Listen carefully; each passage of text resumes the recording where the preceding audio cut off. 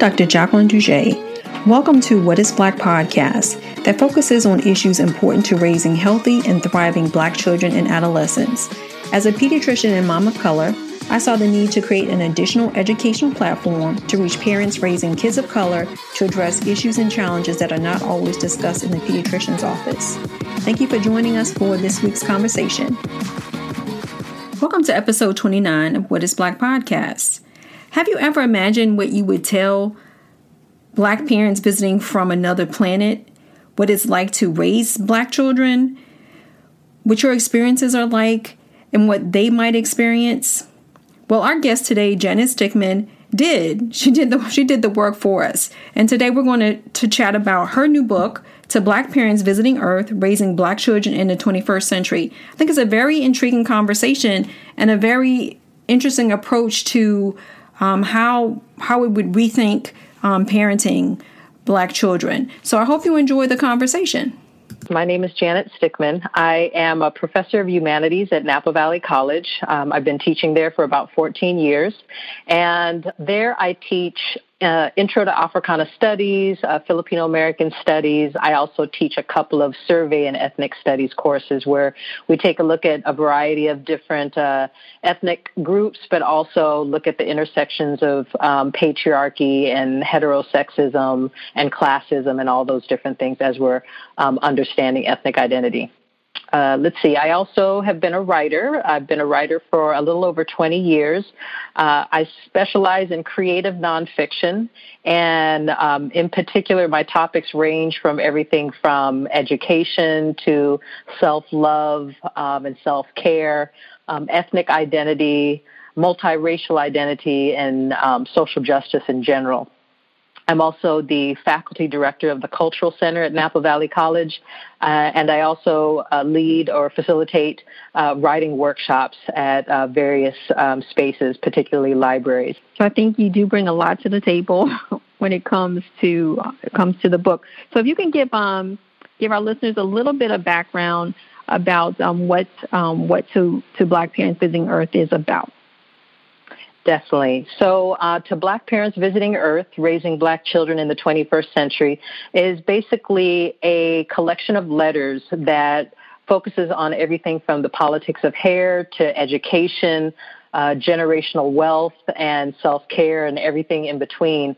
And so basically, I imagine what if Black parents from other planets came to the United States in this current political climate. What kind of advice would I offer them in terms of how to safely navigate the country, navigate the world, and raise our children to be happy and confident and proud, especially against this extreme backdrop of anti-Blackness right now. So that's, in summary, what the book touches upon. What was the other than, I think, the political, we've been experiencing undercurrents of racism, structural racism for a long period of time. What was the impetus now to write the book? For me personally, the impetus was being a mom and having a child. My daughter was born in 2008, and as when she was born, Obama is president. And so I was feeling very hopeful about the fact that we have this Black president that's leading the nation. And, as things unfolded, especially as we then entered the Trump administration, I think the urgency to talk about these issues was very much there. And I think prior to that, I think understanding the various things, understanding and witnessing the various things my daughter was coming up against in school, not so much in those a little bit in those first 5 years before kindergarten, but most certainly once we hit kindergarten, first, second, third, well into the fifth grade, the ways in which she has to be equipped with language and a particular value system to make sure that she's inoculated against internalized racism. We certainly didn't want her, as a result of people's misconceptions and just willful ignorance. We didn't want her internalizing all these different things about her identity that would ruin her, that would destroy her. So I'd say that's where the urgency came from. But absolutely, this is something that Black folks have been dealing with for centuries. In terms of how to make sure that we're not consumed by white dominant ideology and its impact on us. And I think a lot of parents can relate to that. You know, my being a parent as well, I can totally relate to those in some ways, some anxieties and fears. Of the current climate, but even discrete incidents of racism, right? As my children were younger and growing up, and I'm always fascinated by how, as we become parents, or if we have kids in our lives that we are the responsible for, or they're part of our family, your view does change, right? Your perspective on how you've lived before, whether it be financial, whether it be cultural, whether it be your belief system, totally, I think in some instances for me, like totally changed once I became a parent. And I was just wondering, how have you found that experience being a parent influencing your choices, and then also some of the choices you made in terms of what you've written about in the book? Okay. So I'd say that being a parent has directly, actually, let me put it this way. Having this life that I carried around for truly 10 months, we're talking 40 weeks, this baby was, in me, and her, being able to, once she's born, just nurture her and instill her with all the love that I can. Likewise with my husband, instilling all of the love and affection and knowledge, into our daughter. We wanted to make sure that this is something that that sort of love and that sort of care would carry on with anyone we would allow into her space. So basically, we're the gatekeepers, and so we would know, who we would give the green light as to who it is we would allow into her space, and who we would not allow into her space, knowing that whoever it is that we do allow into her space is going to have the same mission or objective to take care of our little one, and have her best interests, have her heart in mind. And so as far as that being central to my personal parenting style, I think that's something that was at the forefront of my mind. I know that when I look back at my own childhood and how my parents raised me, they did. I think that they did a really good job considering the modest access they had to various things. I mean, we didn't have medical insurance. I mean, there was Medi-Cal, but there was no real medical insurance. There was, we were low income. They both worked, but they kind of pieced things together to make ends meet. And, even though we had very little, there was a lot of love that I received from both my mother and my father. And one thing that I did learn from my parents, particularly my mother, was, through her putting me in all these different activities, I learned that there was nothing that I could not do. I was always encouraged and to get involved in different activities. And through these different activities, I was able to see myself progress. And I think that was a huge gift that I received from both my parents, but in particular my mother. I think another lesson, again, there's nothing I can't do, that I have a whole host of options available to me. And so these are things that I remember that they're part of my psyche. And so I want to make sure that as a mom, I instill those values or I communicate those lessons to my own child, because I never want her to feel limited to, being a certain thing, whether it's career-wise or limited to a certain set of characteristics, because these are the stereotypes that people have about her and us as a people. I want her to always know that she exceeds all of those boundaries and expectations. I think that's a great perspective, because I talk about sometimes there are these fears, right, that we have for our kids, not only because of gender or race or stereotypes, right, that people might have about them, but ultimately what I'm hearing you say is that it's really love, right? I think a lot of the letters that you write, in some ways, even though you don't call them love letters, I think in some ways, like I've sort of envisioned them and read them as love letters, right? Because either there was an urgency, and from the beginning, like why it is you needed to get this out, and that urgency to me that was really girded in or enveloped in love, and writing the letter. Yeah, absolutely. No, thank you for mentioning that. I think I only say it once in the book, and that's in the first letter. And I refer to all the letters that come thereafter as a love letter life guide. And that's essentially what the book is. And I really tried. Well, I don't know if try is the right word. As I was writing each letter, I wanted to make sure that that's where my heart was at.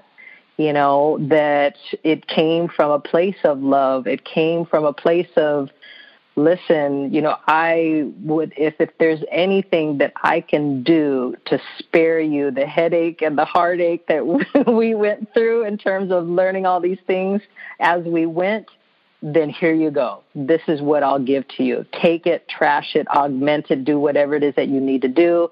But at the very least, you at least have a little something to work with, so you won't be surprised.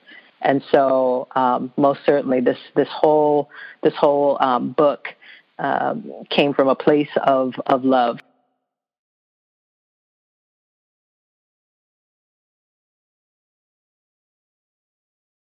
And I'm just wondering, how were you able to sort of get that perspective, as opposed to, because you're writing from for me, when I'm inferring that you're writing from your own experience, but at the same time having to then kind of change the frame of mind to say that these experiences you've had, but you also want to be a guide for other people. So I'm just wondering how were you able as a writer to incorporate that perspective in writing your letters? Yeah, I think the reason why I chose not to write directly to other Black parents in the here and now here in the United States was because I didn't want to come across as if I was an expert who knew all there was to know about parenting. Especially since I was a new parent, and I was a parent of an only child, all these different things. So at the same time, I knew that I had a perspective to share that would be of benefit to other people within the Black community. And so what I decided to do was think, okay, well, what if I wrote to these imaginary Black parents visiting from other planets, other galaxies? What would I say to them? And for some reason, that seemed to relieve some of the pressure of being thought of as an expert. I'd still be indirectly speaking to other Black parents in the here and now, of course, but I'm speaking to these imaginary Black parents visiting from other planets in some way or another, knowing that they, of course, would rely on my guidance. There would be no question in my mind that they would rely on my guidance because they know nothing about what's going on here on Earth. So I think it freed me up a little bit to speak from a place of authority and at the same time create a space for other Black folks here on Earth, here in the United States, to chime in. So I can say, yeah, I'm speaking from a place of authority, experience, as a mother, as an educator. But listen, I hope that other Black folks, regardless of the generation, regardless of where we are in the U.S., regardless of where we are in the world, I hope that they'll start writing letters to you too. Because, as long as you get letters from all of us, then you'll get the most comprehensive picture of what life here as a Black parent is like. One thing I was thinking about as I was reading the book was that you referenced in one of the chapters the Green Book, right? That was used as sort of as a guide for African Americans traveling in the South. And in many instances, I saw a parallel in this book, right? In the sense that in some ways like a metaphorical Green Book for someone who's coming, and wants to know, like, how am I guided through these different aspects of the development, right, of my child or certain experiences. And I was wondering, had you thought about that in writing the book, about how those parallels at all? To be honest, no, not until you mentioned it. And I want to thank you for for seeing it that way. That actually, as I'm listening to you speak, that's quite an honor that you saw it that way, that you saw the parallels in that fashion. As you mentioned it, yeah. I mean, that's my hope was for it to be a guide that would help, like the Green Book, it would guide folks to where the safe places are. Where are the resources? Where are the people who are going to welcome us? Where are the people who are going to actually, not hurt us? And so I think, this book does serve as a guide to help other Black parents to avoid the pitfalls that may otherwise be waiting for us if we did not know what to move around or how to navigate through it, and still end up on top. I think the guide, the book serves as a guidebook to ultimately have us always end up on top and not fall victim to various things because, I didn't know, I was surprised. No, here are some things, especially, when it comes to education and other things that we need to be aware of. And this is how we can respond quickly. Which I think is great. And I think, the other aspect, too, is that, again, you talk about practical, relatable resources for families, whether it be music, media, places to go and, in certain geographic areas. And I think that's helpful because I think in many instances, right, I think it could be, you could have written letters saying, maybe don't come. It's not safe here. But at the same time, it's like there's this practicality as well. Like if you're going to come, these are some things to kind of, to sort of arm you so that you can be prepared. Yeah, absolutely. And I recall, I think it was at the end of the Time Benders letter. I remember warning the parents not to come. I remember writing that and feeling very, very hopeless and thinking, what, the things that are going on right now, especially at that time when I wrote the letter, Trump had just gotten elected. And so we saw a surge in the number of hate crimes that were taking place just within days after his inauguration. And I remember saying, yeah, don't come. And then, I think the letter thereafter, I don't necessarily take all of it back, but I make an attempt to be more hopeful. So I definitely, there was that reality of going back and forth between feeling hopeful and hopeless. And so most certainly I didn't want to overly romanticize this whole thing, but that reality does exist in the letters, this kind of back and forth that we often do. Those who are committed to social justice, to achieving social justice, we're not always hopeful. Sometimes we go back and forth, and the way in which we maintain our strength and maintain our hope is by being in the presence of other people who are trying to move forward and create a better world. And I think that's true, right? I think even as parents, right, I think we go through that as well, right? There are times when we're like, your kid wants to be independent, right? And I'm thinking about, driving a car or learning how to drive a car, for older kids. And it's kind of like there's this back and forth, they have to drive, but then there's this fear about what could be coming, right? It's like, all right, you have to talk when you want to have the talk. But at the same time, it's like, in order to move forward, you've got to trust.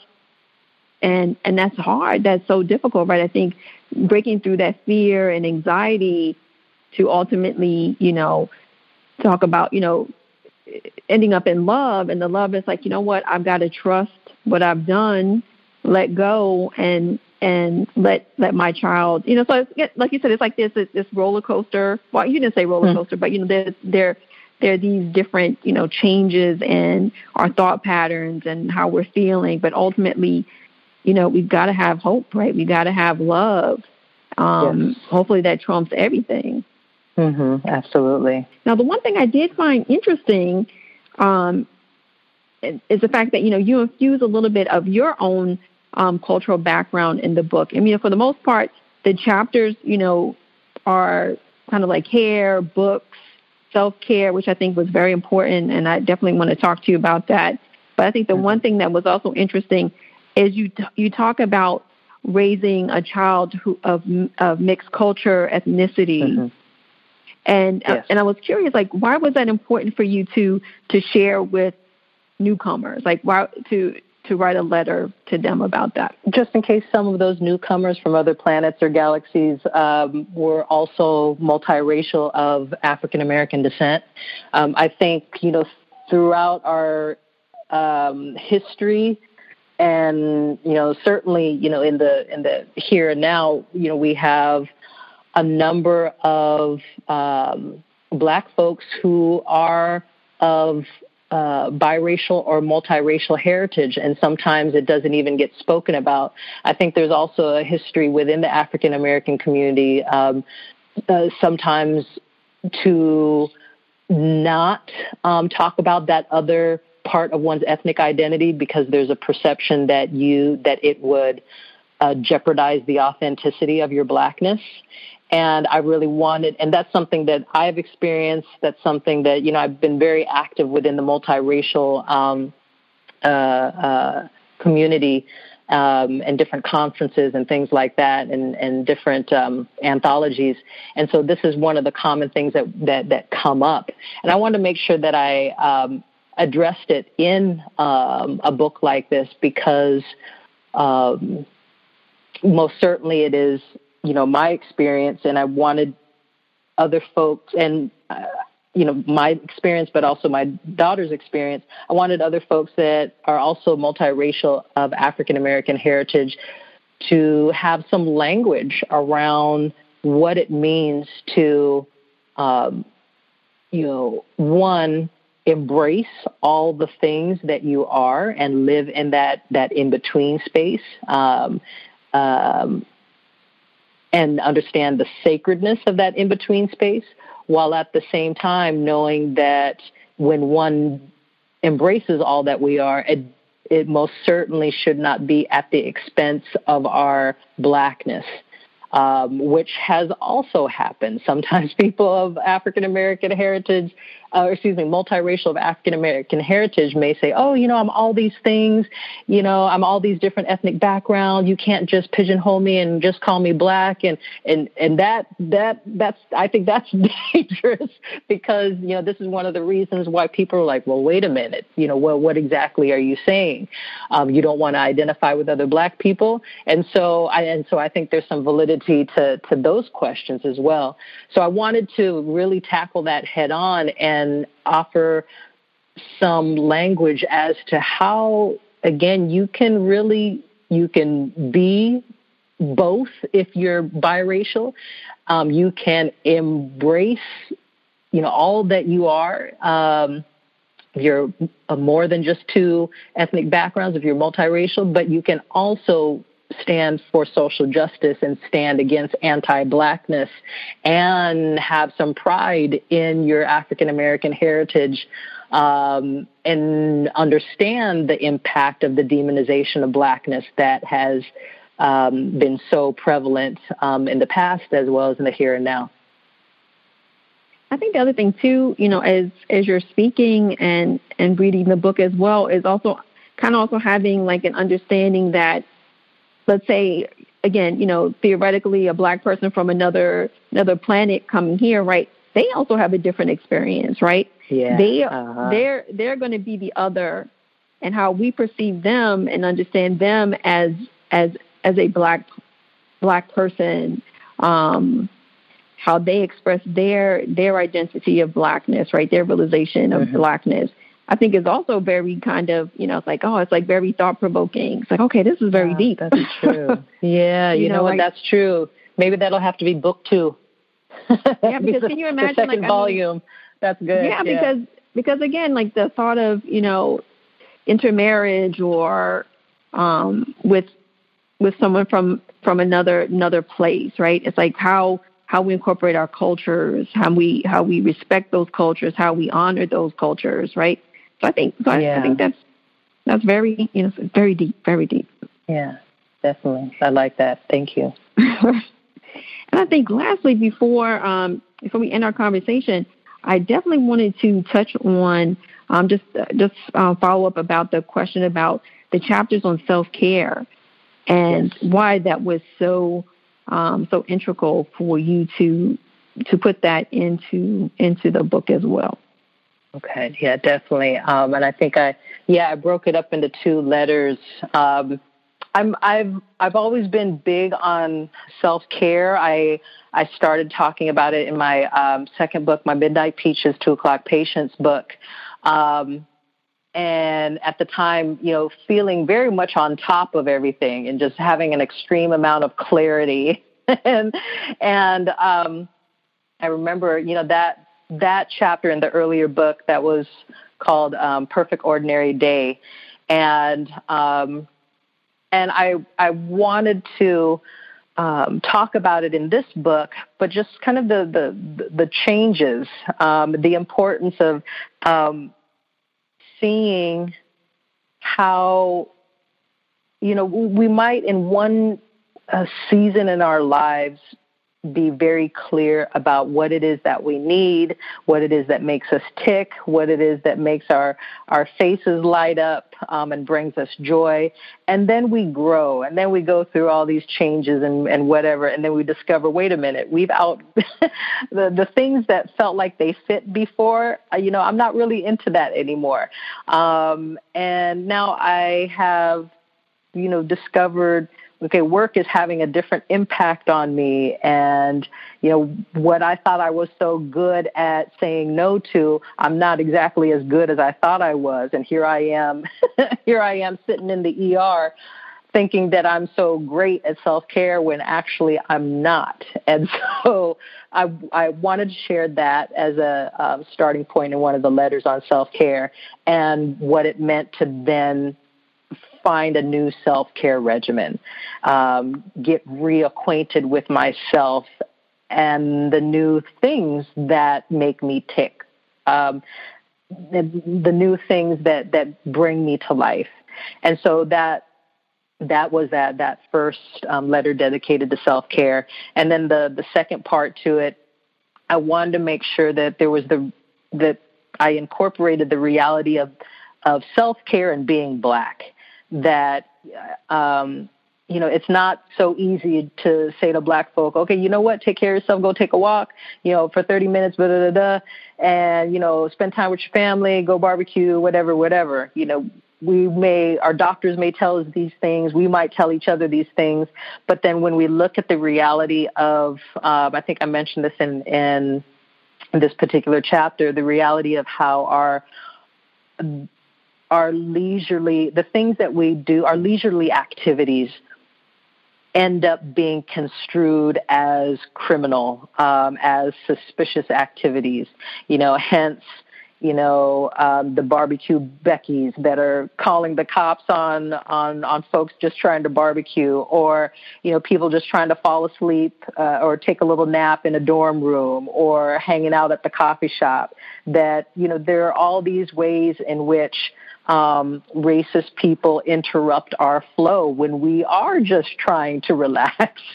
And so what does that mean when we already have an idea, and not only do we have an idea, we regularly practice engaging in leisurely activities, but even that gets interrupted by white supremacy. How do we deal with that? And how do we still maintain, our sense of self? And so I wanted to make it grounded in the reality of this anti-Blackness, and then consequently, the urgency of why we need to be there for each other, and we need to insist on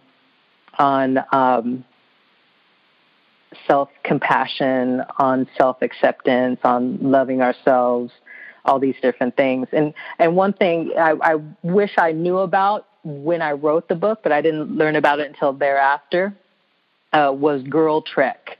And so I probably need to include that in the list of resources I put on my website. But what I did not include in the self-care book was how important Girl Trek is, particularly to Black women. And, following the footsteps of Harriet Tubman, and us, just making that commitment to ourselves as Black women to go out for a walk 30 minutes a day, and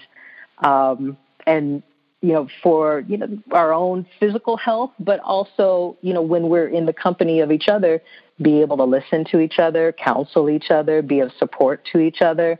And so, I think that ends up being a really good example of, how necessary it is to take care of ourselves as mothers, take care of ourselves as fathers, take care of each other, as parents, because we have to model this for our babies.